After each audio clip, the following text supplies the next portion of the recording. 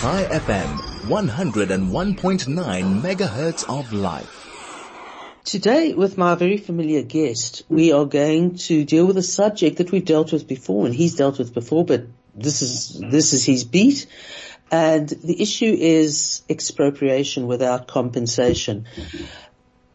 Gabriel, as the head of our campaigns, welcome to the program.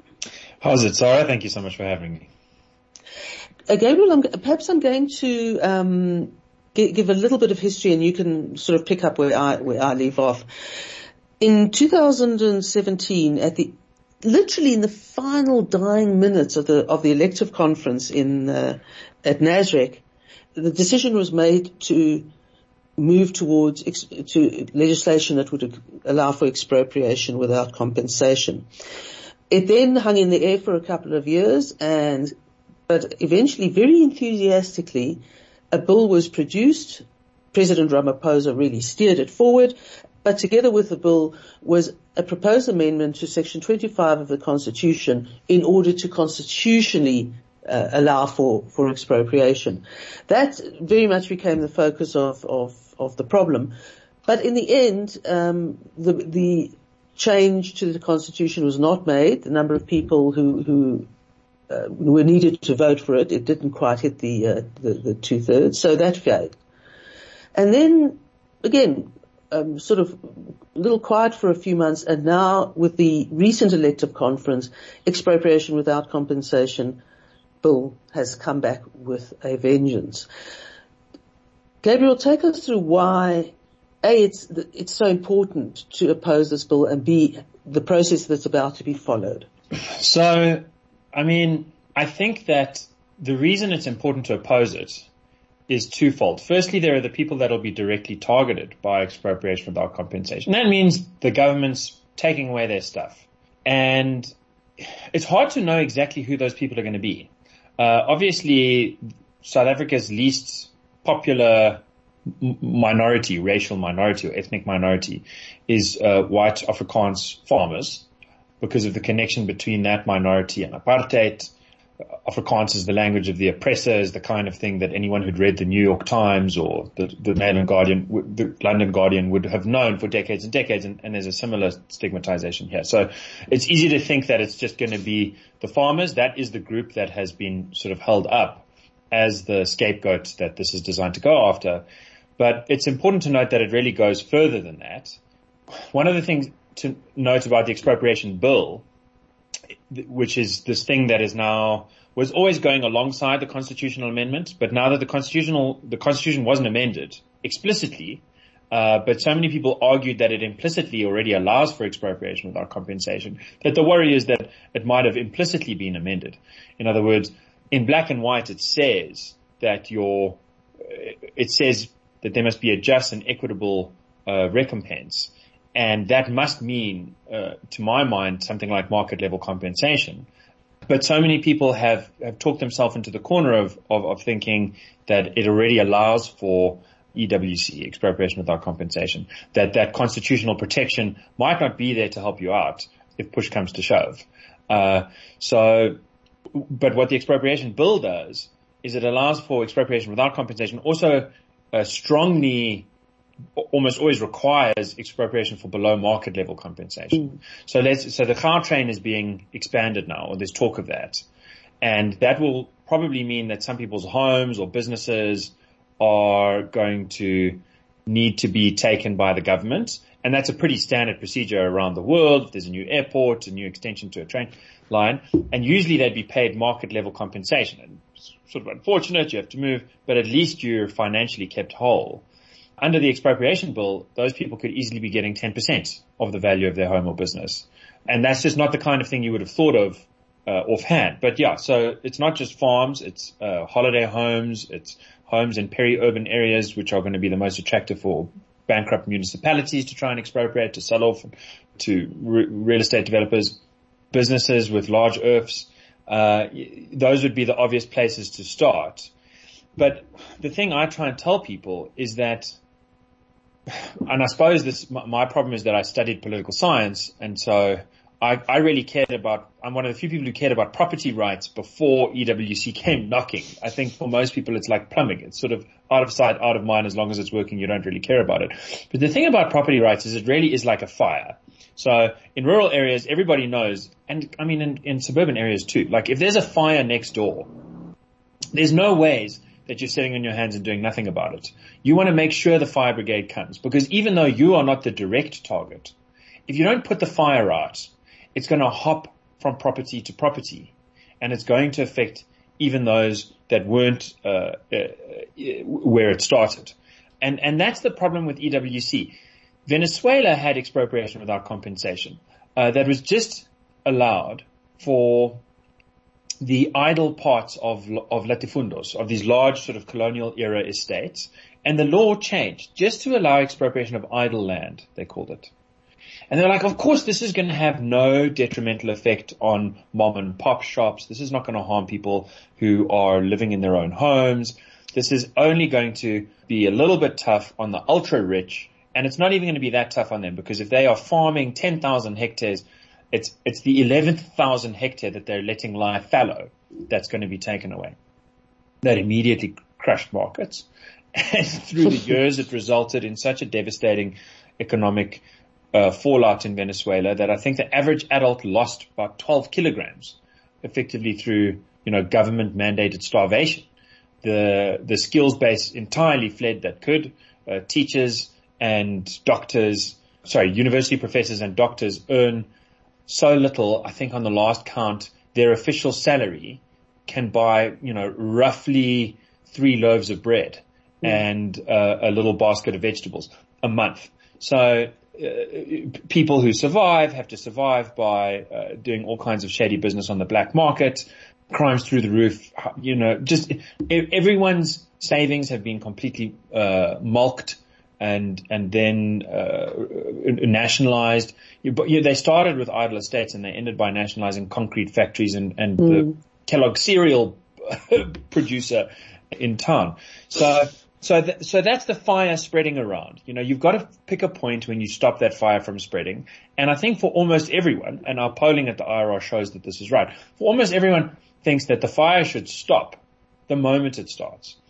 That there's no one who should be thrown under the bus or fed to the behemoth of the sort of rapacious, grasping state. That everyone's property rights should be protected, and our mission is to try and bring that voice of common sense up to the level of the corridors of power. And so we've got like letter writing campaigns asking the banks if they're still opposed to expropriation without compensation through the expropriation bill. Since Ramaphosa renewed his call for it at the ANC policy conference, as you mentioned, Sarah, has that changed their mind? Has Ramaphoria come back and now they're going to be soft about it, or they're going to just be clear and say we need to protect our financial interests, we need to protect our clients, we need to protect this country's economic prospects, we need to oppose expropriation without compensation.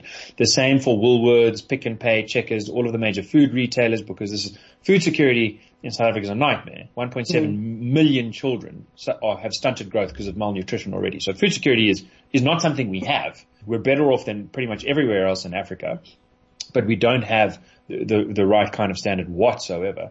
And this will obviously make that worse. But are the food groups gonna stand up and say something about it? They've got so much social branding and, investment in community projects and stuff. Are they gonna actually just put a little bit of spine behind resistance to a government policy that's really going to make the poor people trying to buy puppet Woolies or Checkers so much worse off? And finally, property developers. The construction mafiosa in South Africa kind of crept in under a blind eye. Not a lot of attention was granted to it, and so it's already a sector that's in deep trouble. We've seen construction jobs being lost in the last, since before the pandemic, after a pretty sustained boom, and fundamentals in that industry being very disturbing. But here comes something that would really blow a hole in the floor of the property development sector, because no one wants to invest if not only your phone and your car can be stolen by hijackers at the street, but your actual apartment block can be stolen. That's just it's just the opposite of an investment friendly environment. And what we need is an investment friendly environment to get the world's longest unemployment line to shrink down, to get, young men, like I was unemployed for a little bit, just get young men back to work, and women, get people, in a position where they're included in the economy, where they've got a reason to wake up early and tie their shoelaces and get something done. One of the things that disturbs me about the sort of the doublespeak is you literally hear Ramaphosa in one breath say, expropriation without compensation, blah, blah, blah, and in the next breath, we're creating an investor-friendly market, which is just, it's, the one cancels out the other. I mean, that's the reality. What I wanted to ask is, one of the reasons that sort of isn't there all the time, but it's sort of thread through as a justification for EWC is transformation of land ownership for historical reasons. So the question is, do you need this bill to achieve that result? No, absolutely not.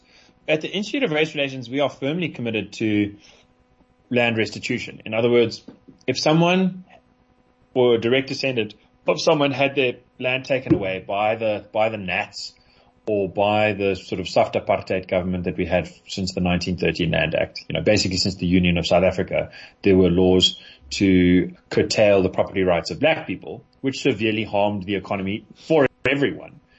The right thing to do is for that person to be made whole, or that family to be made whole. So land restitution is not just a nice to have, it's a need to have.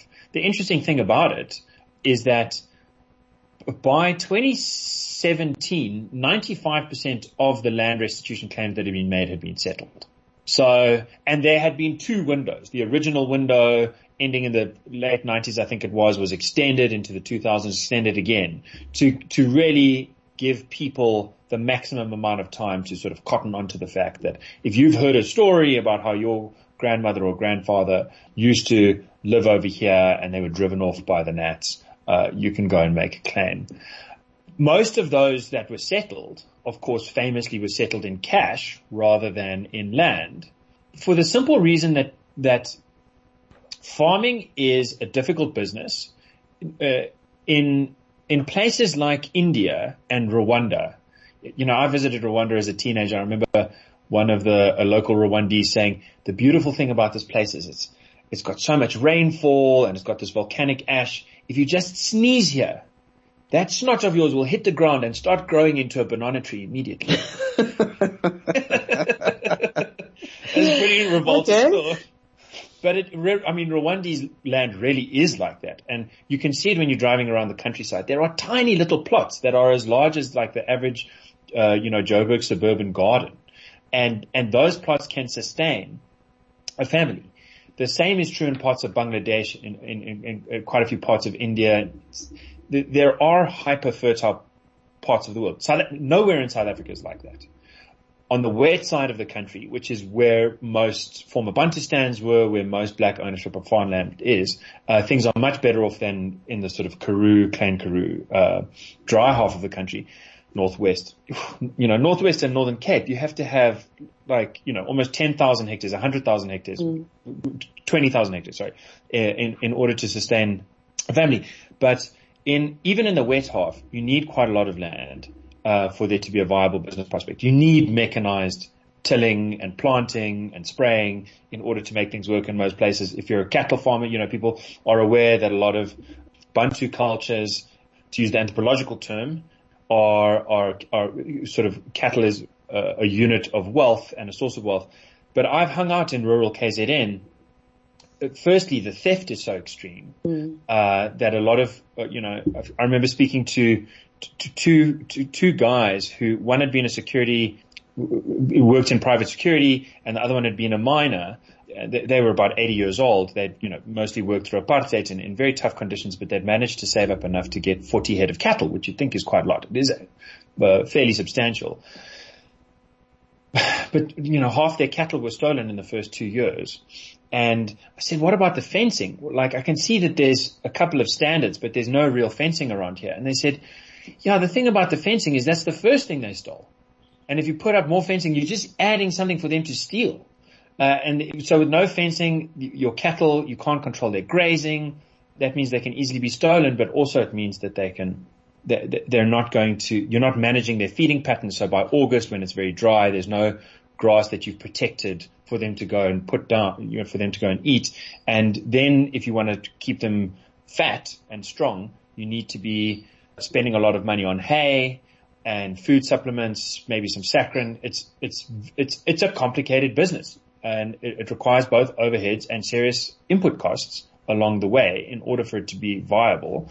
So a lot of people understand, a lot of people really do understand that. Very poor, very simple people know a lot more about farming and how difficult it is because they are in that environment than a lot of city slickers with degrees and, opinions about the politics of Peru. Because people are quite detached from how farming really works. So people want the cash so that they can use that cash to go to town to find a job. Anyway, so, and the remaining restitution cases, it's not that, it's no more or less complicated than this. They're stuck in the courts, and the court process is one that's letting people down on so many levels. So restitution is a must. In terms of land reform, in order to bring about some kind of racially demographic representativity, I'm not sure that that's a useful target in banking or in the law or in engineering or in farming. I'm of the view that if people are given the best opportunities to find work, South Africa has made the safest investment environment that it can be, that we have seen that the natural talents, that the facts of demographics being, that black people are a strong majority, do just translate into, non-homogeneous results. Thomas Sowell, African-American stalwart professor of free markets, has pointed out that there's never homogeneous results, but you really do get, I think, socially beneficial results in the sense that, you have got some specialists here and some specialists there. And as a perfect example of why I don't like quotas, you can look at black women in the legal profession who have now at the Cape Bar and the Joburg Bar and another bar, I can't remember which it was, where black women have been refused promotion explicitly on the basis that they're black women, because the quota said you only get like 2 black men, 2 black women, 1 white man, 1 white woman, for any cycle. And there's just like 4 black women that are the best, but the quota only allows 2. So the other 2, get held back. That's crazy. Much better to just go forward on the basis that human talent will strike out. And as it happens, I know I'm not alone in thinking that, because when the IRR does its polling, we find that 80% of people say that they want jobs to be chosen on merit. With extra education opportunities, 60% say they want extra education opportunities for the genuinely disadvantaged, which doesn't mean the sons and daughters of the revolution, who went to nice private schools like me at St. Stephen's, nice fancy universities around the world, Rhodes Scholars and so on. But like genuinely disadvantaged people absolutely are being left behind by the education system. That's got to change. But overall, 80% want jobs to be appointed by merit, and farming is a job.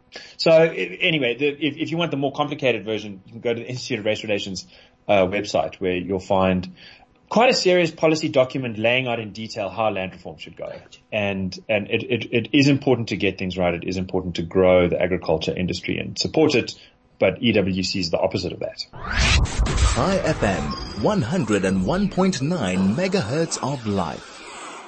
Gabriel, I wanted to ask you about the fact that the expropriation bill is not sort of an isolated piece of legislation that we're sort of looking at solely and sort of looking at it in isolation. There's other legislation. There's a whole process that links together the sort of policy ideology of moving away from private ownership and essentially, I would say, targeting ordinary people, because they represent the liberal necessity of things like private ownership and having the government out of the way, shall I say. But no, the government's coming further and further, wants to encroach on our rights and the ability to run our lives as we choose. Could you elaborate on that idea for me in what's practically happening? Yeah, so the expropriation bill will be voted on by parliamentary committee on September 14th, and that's where the language will be finalized. On September 16th, the new trespassers law, called the Unlawful Entering of Premises Amendment Bill, will be closed for public comment. We at the IRR will be opposing that. We also have the Land Courts Bill coming up for another round of passage through Parliament in September as well. So if you just look at those three plus recent court precedent, I think you see a little quadrangle, a little sort of way to pin down South African puny citizens under the grand gargantuan weight of the state, and basically put people in a position where, you don't just worry about getting robbed by another person, but you seriously have to worry about the state coming to fleece you. So here's a little scenario to show how those three laws and one bit of court precedent interjoin in this pretty grim way. Let's say someone invades your property. That can be a farm, and someone comes into the farm and starts building a shack, or it can be a holiday home and someone comes in while you're away and decides to just live there, or they're renting out and they decide to stop paying rent and just stay there. It could be your cottage, the same thing. If you've got like a little Airbnb cottage in your house in town, or let's say it's your business and there's a sort of worker strike and they get into the business place and they say, we're actually not going to leave. We brought our blankets and our kerosene cookers and we're going to stick around here. This is now our place of work and our place of residence. Well, usually in most countries you'd be able to call the police and sort of say, can you help me get rid of these people? Or you'd be able to get rid of them yourself, with rules about not just shooting someone blindly, for sure, but you'd have some ability to remove people. In South Africa, that's not really, there's a very small window where that's still allowed, but according to the Western Cape High Court precedent of a month or two ago, once someone has metaphorically just gotten undressed, and this case did emerge from that guy who famously was evicted naked in 2020. Once someone has put up 4 pegs and a sheet of metal, once someone has bedded down, they are no longer invaders, they are now dwellers. And that means they get PI protection. That's the Prevention of Illegal Eviction Act. And that means that you need a sort of minimum 8-month court process to get a court order to get them evicted. And alternative accommodation needs to be provided. So you can buy them alternative accommodation, or you can rely on the states to do so. And that can just mean that they sit on a long list, and that can mean they stay on your property for years and years. In the meanwhile, you have to pay rates and taxes. If they're using electricity and water, you're liable to pay that. So that's a pretty nasty situation that already is happening. I mean, if you drive down the N1 from Joburg to Cape Town, along the Gauteng Free State bit, will have seen mushrooming illegal settlements. If you drive down the N3 to Durban, you'll see the similar thing. I think people who've driven around the rural areas are quite familiar with these developments. And of course, Cape Town was recently saying that billions and billions of rands of state land, has been illegally invaded in the last few years. So that's one kind of thing. But then here comes the next step. You think, well, at least I still own my land in theory. And so at least after a period of time I can get rid of them. But section 12.3 of the expropriation bill says, here's one of the scenarios where you're going to get expropriation for nil compensation. It's where you've lost control of your land. So you've lost control of your land. Someone else has taken control over it from you. You're stuck on the outside. They're on the inside. Well, that means expropriation without compensation. And the state can then take away your title deed, and it's got a public interest in doing so because the state wants to provide alternative accommodation to the land invaders. And by taking away your title deed, it can provide that alternative accommodation by saying, you oaks stay exactly where you are, transport cost is 0, but now that we've taken their title deed and nationalized the land, we're saying you have permission to stay here, it's legitimate. Okay, so that's terrible, but at least you might think there was originally a crime, so we can at least prosecute the people who invaded the land illegally, at least make them go to jail for a year or two, and then they can come back and sit in this place that they've now won for themselves. No, because the new trespassers law says that it's a legitimate defense against a charge of illegal land invasion to say that you believed you had a just interest in going there in the first place. Okay, so that requires... I'm actually going to pause for an ad break there and let you pick up as for the last 5 minutes, yeah. High FM, your station of choice since 2008. Gabriel, we've got 5 minutes left. Make us more miserable. I'm sorry, you've got to hear it. You have to hear it. So we've gone through the stage of the land invasion being, you can't call the police, but in fact the police will stop you from evicting the people once they've taken off their clothes or bedded down. To the government can then take away your title deed because you've lost control of the land. To the charge of there originally being a crime of land invasion being defensible by the claim that they believed they deserved it in the first place. But can't the court see through that argument? Okay, the law says it's a just defense to say you believed you deserved it. But can't the court see that it's not reasonable to think you deserve to take someone else's stuff?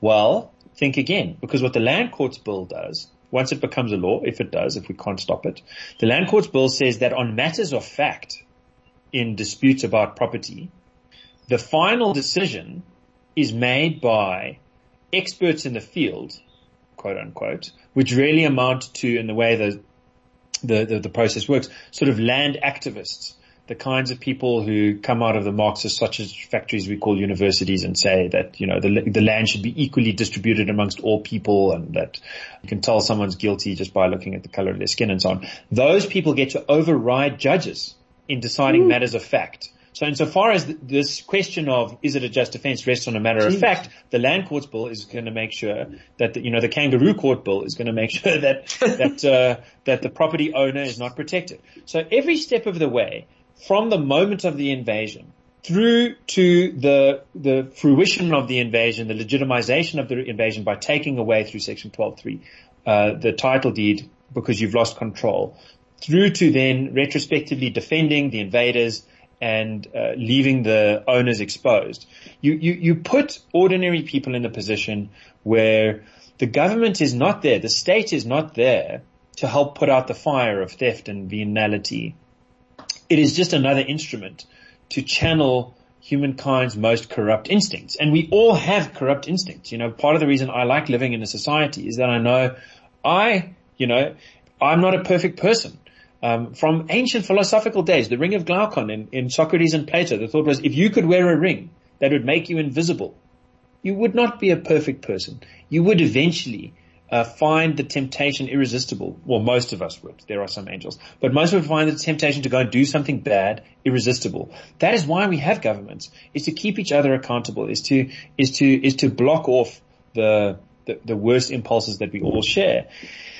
Things really go wrong when the government does the opposite, when it just fuels the flames. And if you see how these different bits of laws all fit together, then I think the basic too long didn't read version is what happened in Zimbabwe was that there were a lot of land invaders who illegally went and took farms and wrecked the country. The prospects of most middle class and poor Zimbabweans was destroyed. And the law caught up with that. The law was sort of chasing after it, trying to legitimize it in retrospect.